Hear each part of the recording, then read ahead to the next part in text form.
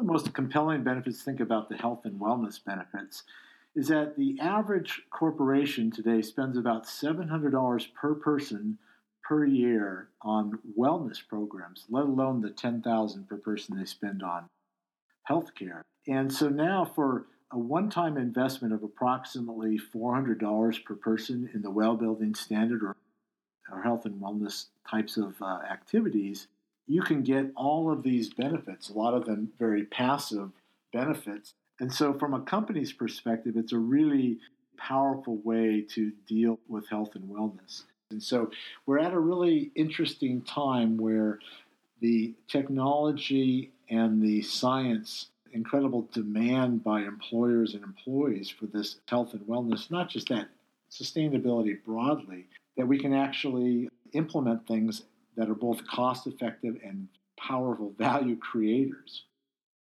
Hello and welcome to the Constructor Podcast, the best way to build it, episode number 97. I'm your host, Brittany Campbell Turner. This podcast is dedicated to helping property owners have certainty in their decisions about their construction projects. We talk about fostering trusting relationships, help you to understand how to lower risk, be under budget and on schedule, and most importantly, exceed your end users' desires. In last week's episode, we spoke with Brian Berthold, Managing Director of Workplace Strategy and Change Management at Cushman & Wakefield. We talk about holistic approaches to workplace strategy, measuring experience per square foot, and some examples of clients he's worked with and how they've driven the decisions that they make by experience per square foot and made some monumental changes to how happy their employee base is. Lastly, we discuss how this impacts ROI in the long run. If you haven't listened to this episode yet, check it out at constructor.com/EP96.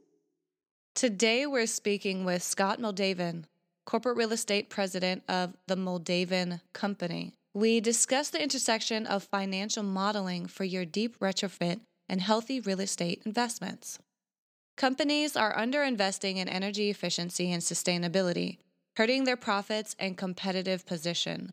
Scott and I talk about how healthy building investments can create financial benefits and how they can actually be calculated as part of a company's normal investment due diligence, simply using traditional financial analysis techniques. Scott and I also discuss how to improve real estate decisions in order to achieve greater profits, investment returns, and operating efficiency. We talk about deep energy retrofits and the value beyond cost savings. And last but not least, the framework of the Well Building Institute standard, which he participated in developing. So with that, let's get into the interview. We are interviewing Scott Moldavan, Senior Advisor of Delos, which founded the Well Building Standard and President of the Moldavan Company. Companies are underinvesting in energy efficiency and sustainability, hurting their profits and competitive position. Healthy building investments create financial benefits. Such benefits can be calculated and presented as part of a company's normal investment due diligence using traditional financial analysis techniques, he says. Scott helps to improve real estate decisions to achieve greater profits, investment returns, and operating efficiency. He is dedicated to integrity, integrating sustainability into real estate investment decisions. So, Scott, welcome to the Constructor Podcast. Well, thank you. Yeah, it's a pleasure to have you on today. Let's first talk about deep energy retrofits. How would you define a deep energy retrofit, and how is that different from conventional retrofits? So a deep energy retrofit is really just a project that achieves superior energy savings, up to 50% or more for an existing property versus traditional projects which have saved maybe 15 to 20%. That additional savings and actually the value that's created enables deeper sustainability investments. Could you share with us how deep retrofits can achieve that superior energy cost savings and exactly just kind of give us a high level as to how that takes place? Yeah, it's pretty straightforward. If you say 50%, you have some lower energy cost savings.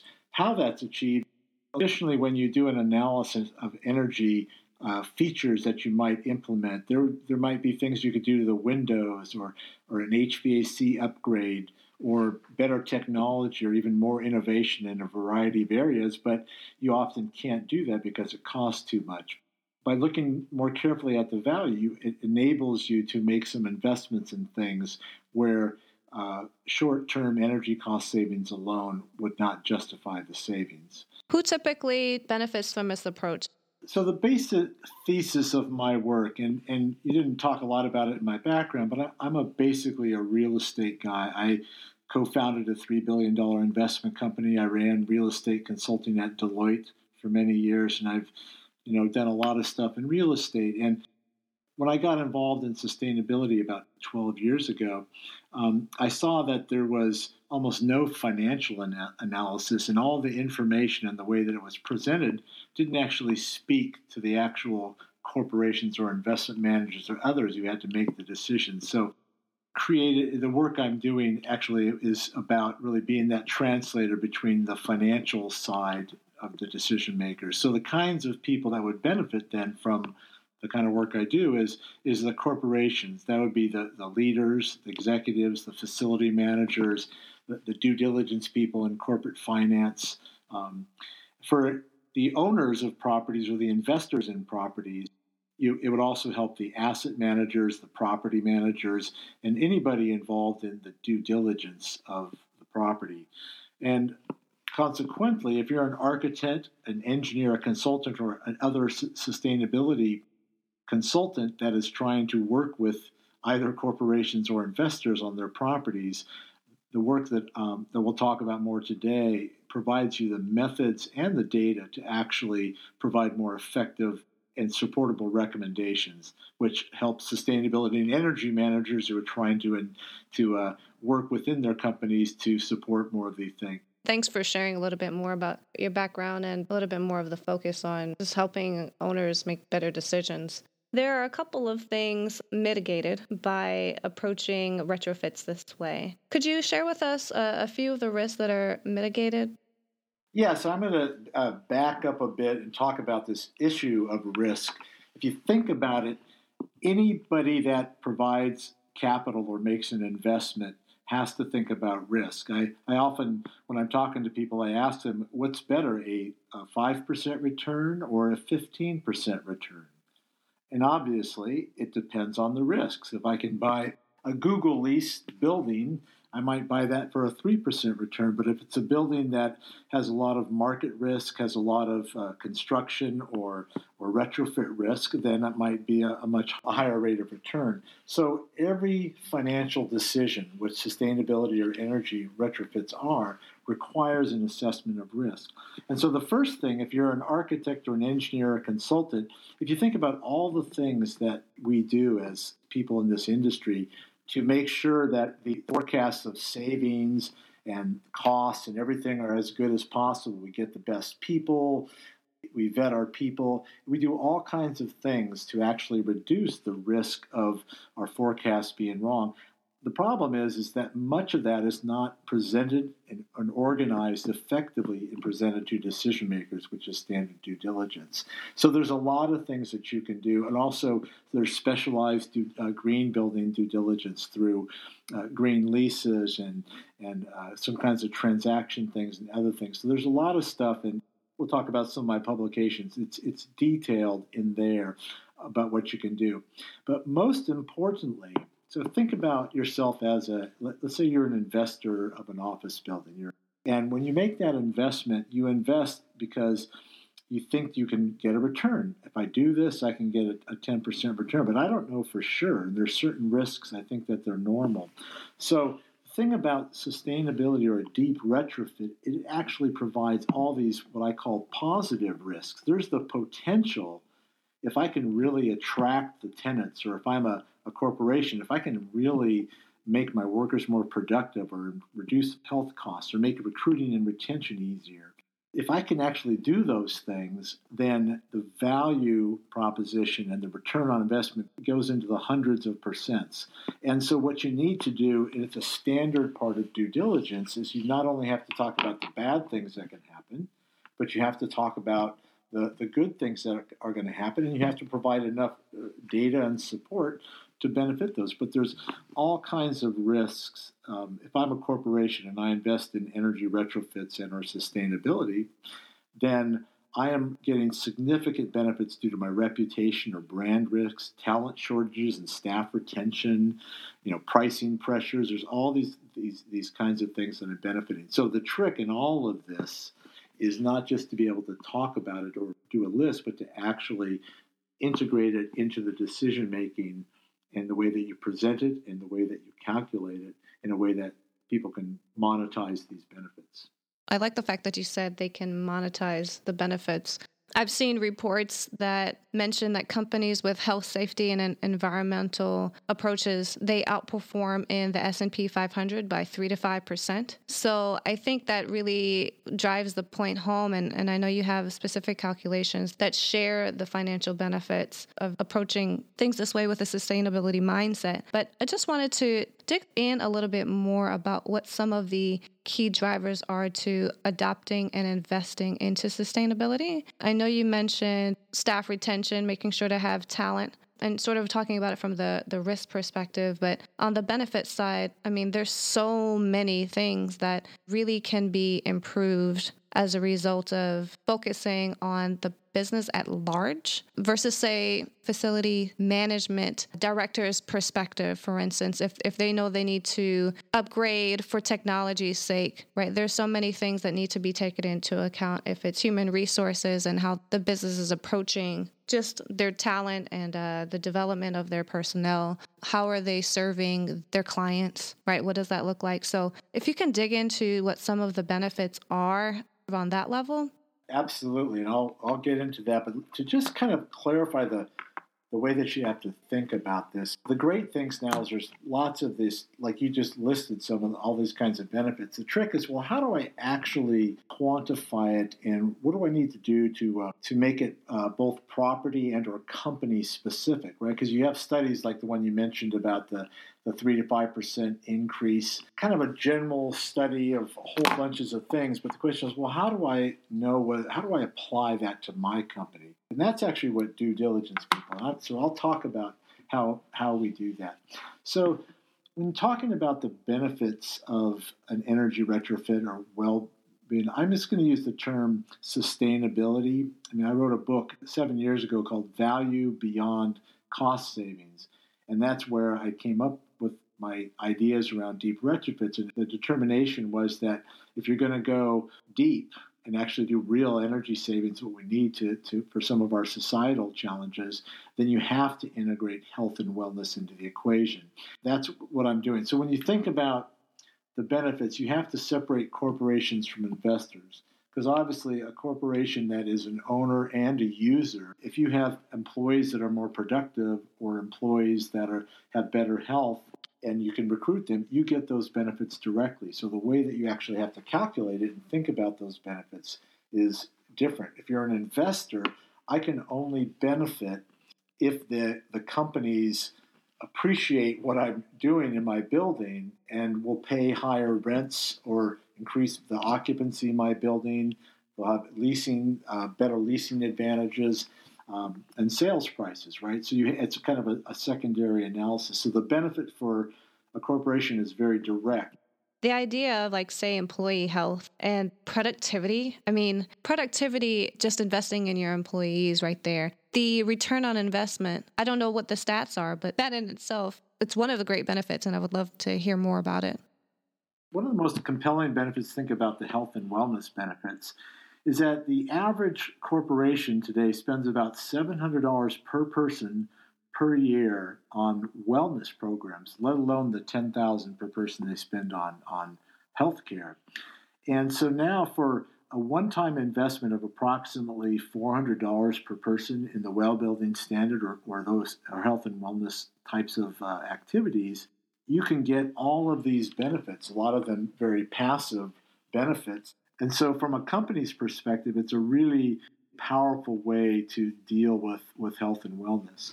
So when you look at in employee health, you have absenteeism.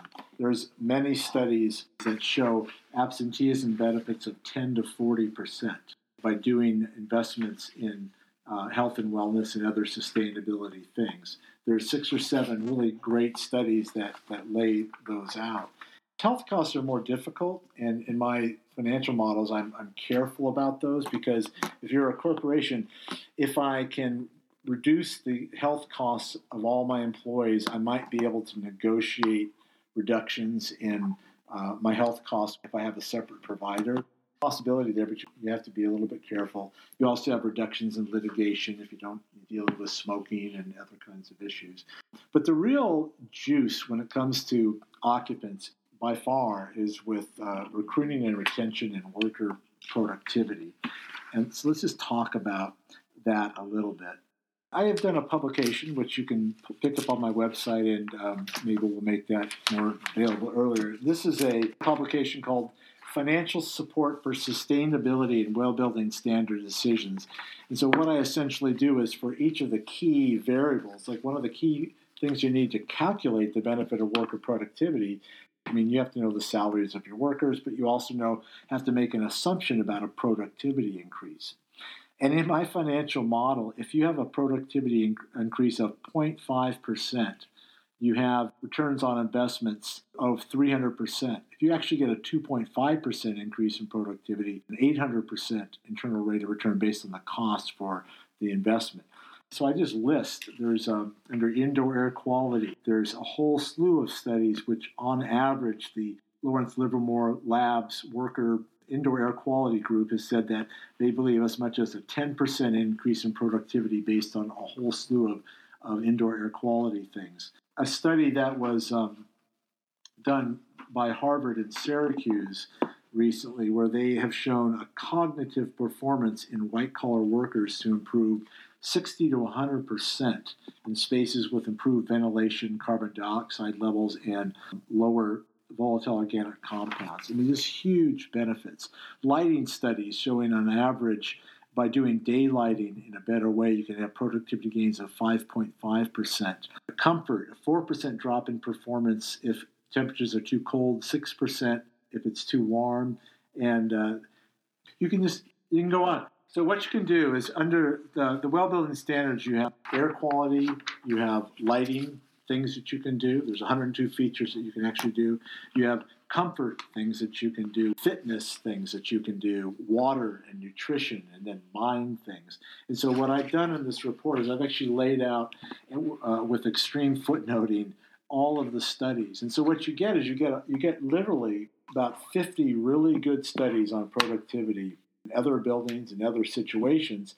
And then if I can attribute only 0.5% productivity increase, I end up having rates of return over 300%.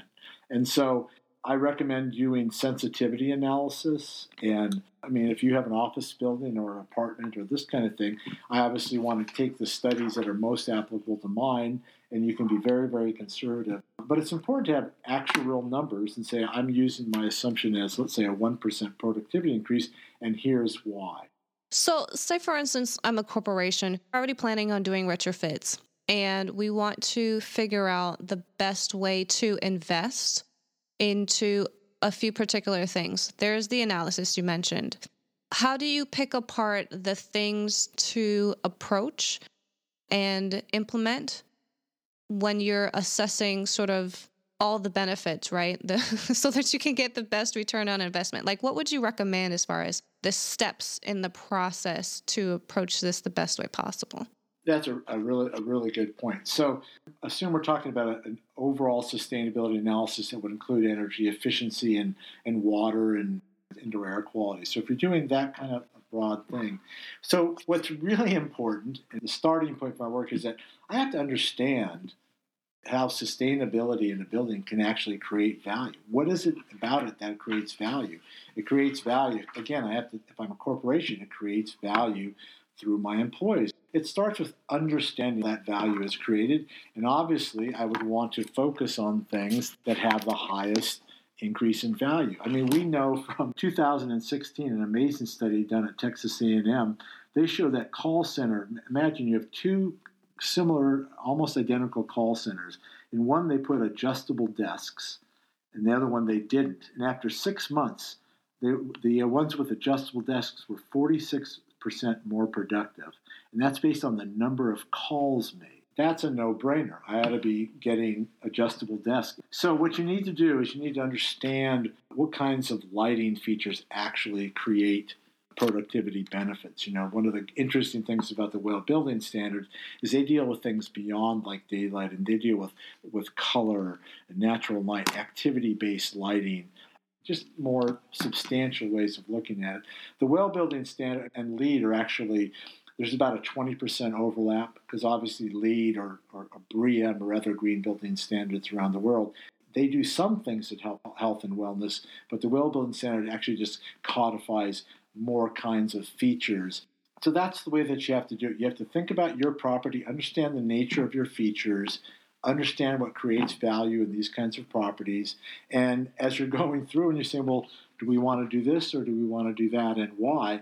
Well, let's look at fundamental reason why it would or wouldn't create value. Maybe we'll do these things first. And some of them are the actual certification itself. Certifications do have value because sustainability reputation is becoming increasingly important. There has been a huge sea change in the way that the business world is looking at sustainability that makes investments in properties or even across a portfolio much easier to monetize, because they feed into this broader thing that's happening in society related to measuring the performance of sustainability. You probably have heard of GRESB, the Global Real Estate Sustainability Benchmark. That is they have about 800 companies and funds, so they're rating sustainability for real estate companies and funds. And this has been an absolute sea change in the real estate world, because now all the pension funds can now specify that they want people to pay attention to their GRESB ratings. And they have 60 or 70% of REITs and private companies have been voluntarily contributing now to GRESB, and that's powerful. We have the Sustainable Accounting Standards Board, which is getting up and running. We have the United Nations Principles and the Carbon Disclosure Project, Greenprint, which is run by ULI, which looks at energy and sustainability at the property level. NAREIT has a very powerful real estate sustainability council, and now there are multiple ways you can measure REITs. Bloomberg has an ESG data service for all their companies, the Dow Jones Sustainability Index. And I literally could go on about all the ways. And probably most important is that very recently, the head of BlackRock, which is the largest investor in the world probably, who basically said that we're at a point now in the world where companies have to think beyond profits in thinking about some of these things, which is really a quite amazing statement to make. So the question, let's say I'm the sustainability director, that I really know this stuff's important, but I need to I have the bean counters and I have the other people in my office and I was not much into this. I have to convince them that it's valuable. So what I need to do is I need to let them know, how do I actually calculate the value of having better compliance and ranking better across all these things. And in my publication, absolutely subject to financial analysis. You can calculate the promotion and marketing cost advantages. You can calculate customer access is critical. I mean, today I thought it was great they wade into the political realm. The EU is saying that they're not going to negotiate new trade agreements with anybody who isn't on board with the Paris Climate Accord. And that kind of thing has been happening with corporations in the green world for a long time, where they want their suppliers to follow the green supplier rules. That's become a big thing. The key thing is it is subject to analysis, and it is subject to putting on paper and making a decent and convincing argument. Yeah. Two things come to mind as I'm listening to you. I love the fact that there is a direct way to quantify the value. And I think that there's a lot of information out there that does not put this type of information in those terms. It really is about, the benefits of people. It's not the benefit of the company per se that's implementing it, or for the investor perspective, right? And then I've also been aware of this McKinsey report about wellness that talks about wellness being the next $1 trillion industry. And like you mentioned, all those companies or all those organizations that are pushing for sustainability in their respective focus. It makes sense. It makes sense that this is happening because there is a now more visibility on the effect, the benefits of choosing to be sustainable. There's been some incredible scientific studies and then technology that follows it up. For example, we now know that with science that you can deal with circadian lighting, which is the rhythms of lighting have very significant effects on your cognition and your sleep. We now have the technology that allows you to create a circadian lighting system and actually address it.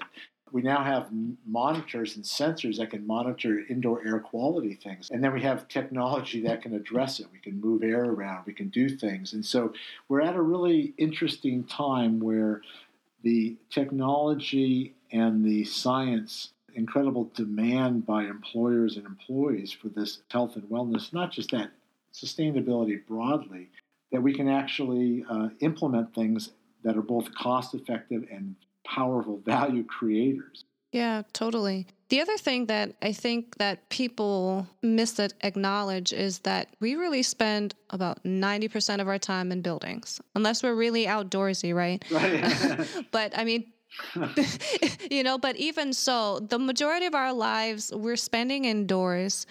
And what this actually causes is, health issues, especially with the way buildings have been built over the years. I think there's also a lack of knowledge about the volatile organic compounds or, so many different materials that have negative impacts on people and that now we have to counteract them. Yeah, absolutely. And we're starting to get, much better. One of the things I hear from building owners and corporations is that particularly health and wellness is a tricky area because if you know that your buildings are actually not healthy buildings, but they're actually increasing health problems, you can say, well, I don't want to analyze that because then I'll have to deal with it. And I have this great slide that I use, which is that it shows the 10 things that individuals can now buy on their wrist. And I mean, there's so many ways. People are going to be measuring the air quality, the lumens, and they're going to be able to assess their own environments, and they're going to be the ones that are demanding this stuff. People that have the choice. Again, we have an equity situation in America. It's obviously the kinds of employees that are in demand, the technology people, the well-educated, the finance people, whatever, they're going to get this stuff. But I do know that Delos and me personally are committed to not just healthy for the wealthy. There are tremendous things you can do in affordable housing and other kinds of environments that are not really that expensive. And so it's an interesting tack on all of this. But people are not going to be willing to be in buildings they know hurt their education performance of their kids, reduce their lifespan. We're at the start of a long-term movement in this regard. Well, and you mentioned the technology, right? And the monitors on wrists. I really think that the age of Internet of Things is here. When you look at a building like The Edge in Amsterdam, that's just the beginning. When we see stuff like that happening in new construction, there is a challenge that we have to address our existing construction, to do the retrofits. Retrofits are, really important, and that's why I really have put a lot of my time and efforts. The actual kinds of methodologies are really fairly straightforward. It's like, how much revenues can you create? How much does it cost? And what are the benefits to me, whether I'm a business or a property? It's fairly straightforward, and it can be applied to existing buildings and even better to new buildings. But it's definitely possible. When I talk to engineers, they always say, well, that seems so complicated. I say to them, I go, have you ever looked at the electric schematic for a building? I mean, I'm blown away. I mean, the stuff I'm talking about in the finance world is not overly complicated. It's not calculus. It's plus and minus and maybe some multiplication there. It's not super calculated when it comes down to it. You just have to know how the technology works and understand how it affects people. The real trick, and this may be a little bit digit-headedy, is really about attribute, because you have all this research and studies, but none of them are on your building, or they don't address exactly what you're doing to your building. So what you need to be able to do is you need to be able to look at all the best research, all the best analytics, look at what you're doing in your building, and attribute intelligent decisions. And what's interesting about that is that a lot of times sustainability or energy efficiency investment is put on, show me the money, you got to do that. And I always ask people, well, how do you know how much your investment in your lobby, how much value did that create? How much ROI? There are so many decisions that developers, when they develop a property, or building owners make, but they have some idea. I know that lawyers tend to like lobbies like this. That's been my experience. The sustainability world's had to go overboard on something being perfect financially when the rest of the real estate industry doesn't do this. Another example I use is there's a chief marketing organization for all the heads of marketing and promotions. 20% of the investment by companies or their costs are for marketing and promotions. They do a survey every year of these 5,000 chief marketing officers. Over 70% of them have no idea the value created or the benefits of the 20% of their cost structure. But somehow they make investments, but we have a structure and a technique, sensitivity analysis, and the way that we go about our work that we've been using for years. And I'm just proposing, let's use the same stuff that we normally use in our capital allocation and investment decisions, and let's make it work for sustainability. It's completely possible to do. Yeah, I love that perspective. And I think that it's something for companies to start investigating if they haven't already. And honestly, at the end of the day, it takes someone who is affected long-term, or they have a family member that's affected long-term, where they have a health issue or something comes up where they have to take multiple sick days, things like that. And that's when they recognize, like, okay, yeah, coming to work in a space, whether they're C-suite executive or if they're someone else in a company, they recognize that the built environment, it truly does affect you.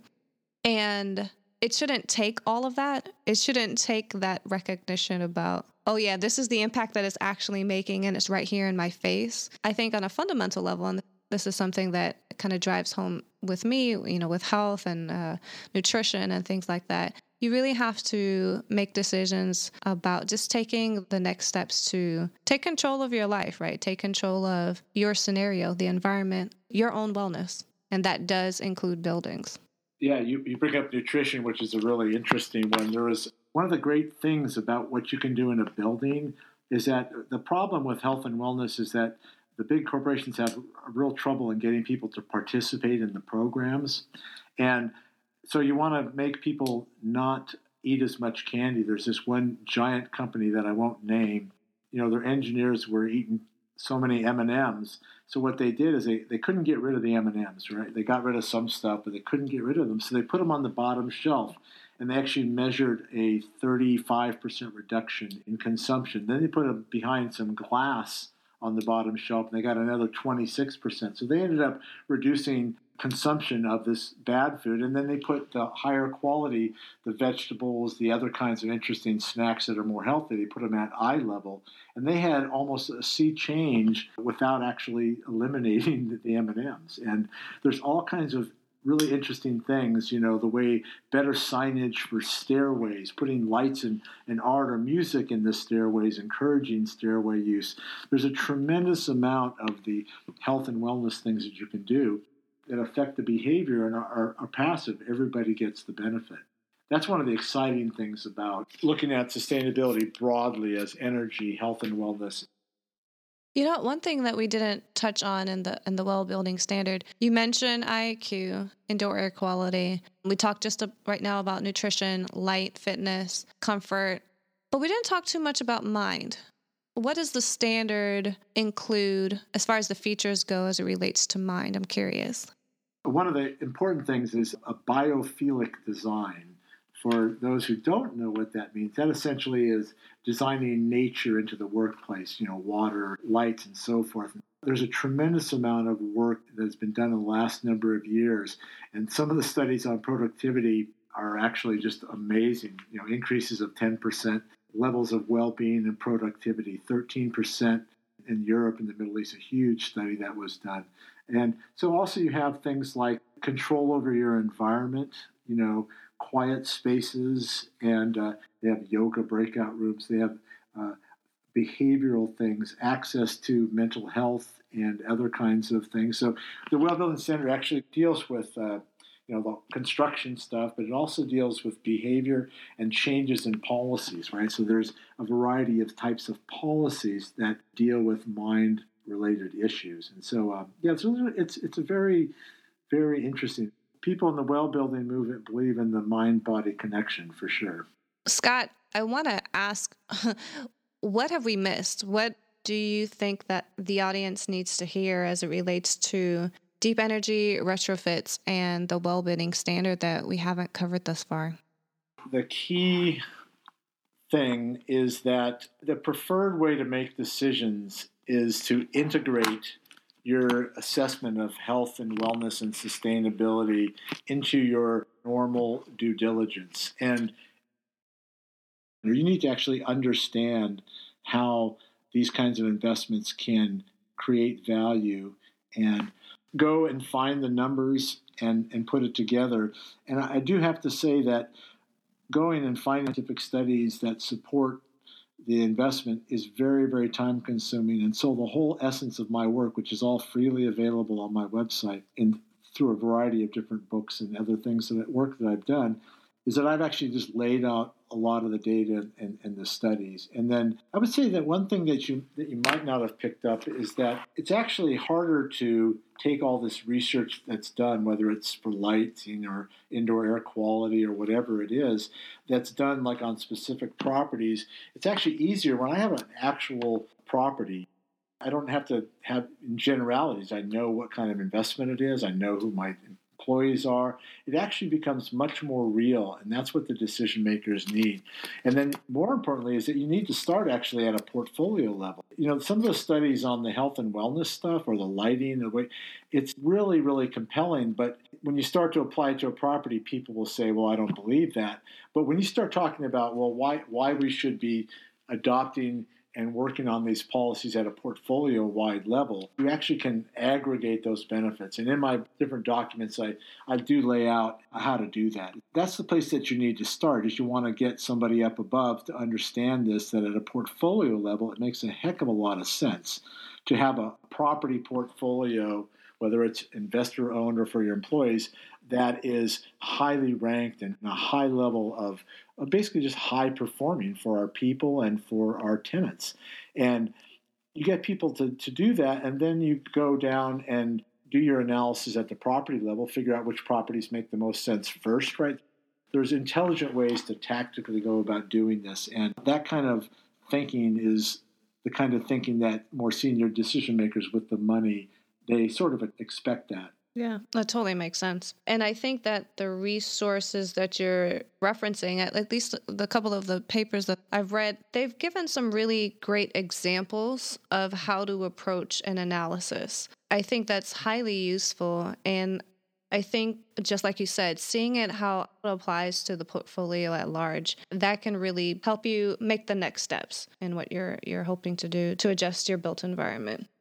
Yeah, when the CEO says he wants something, it's amazing how it tends to happen more often down at the lower level. Indeed. Well, with that, Scott, I want to ask you, what's the best way to contact you and learn more about what you're doing? The best way is to go to www.moldaven.com. It has all my contact information and my publications there, my Value Beyond Cost Savings book, which is freely available through my website. I did 2 publications with the Rocky Mountain Institute, one called How to Calculate and Present Deep Retro Value for Owner Occupants, and a similar volume on how to calculate and present deep retrofit value for investors. And those documents lay out a methodology and have a whole sample analysis on a real property and show you some of the results.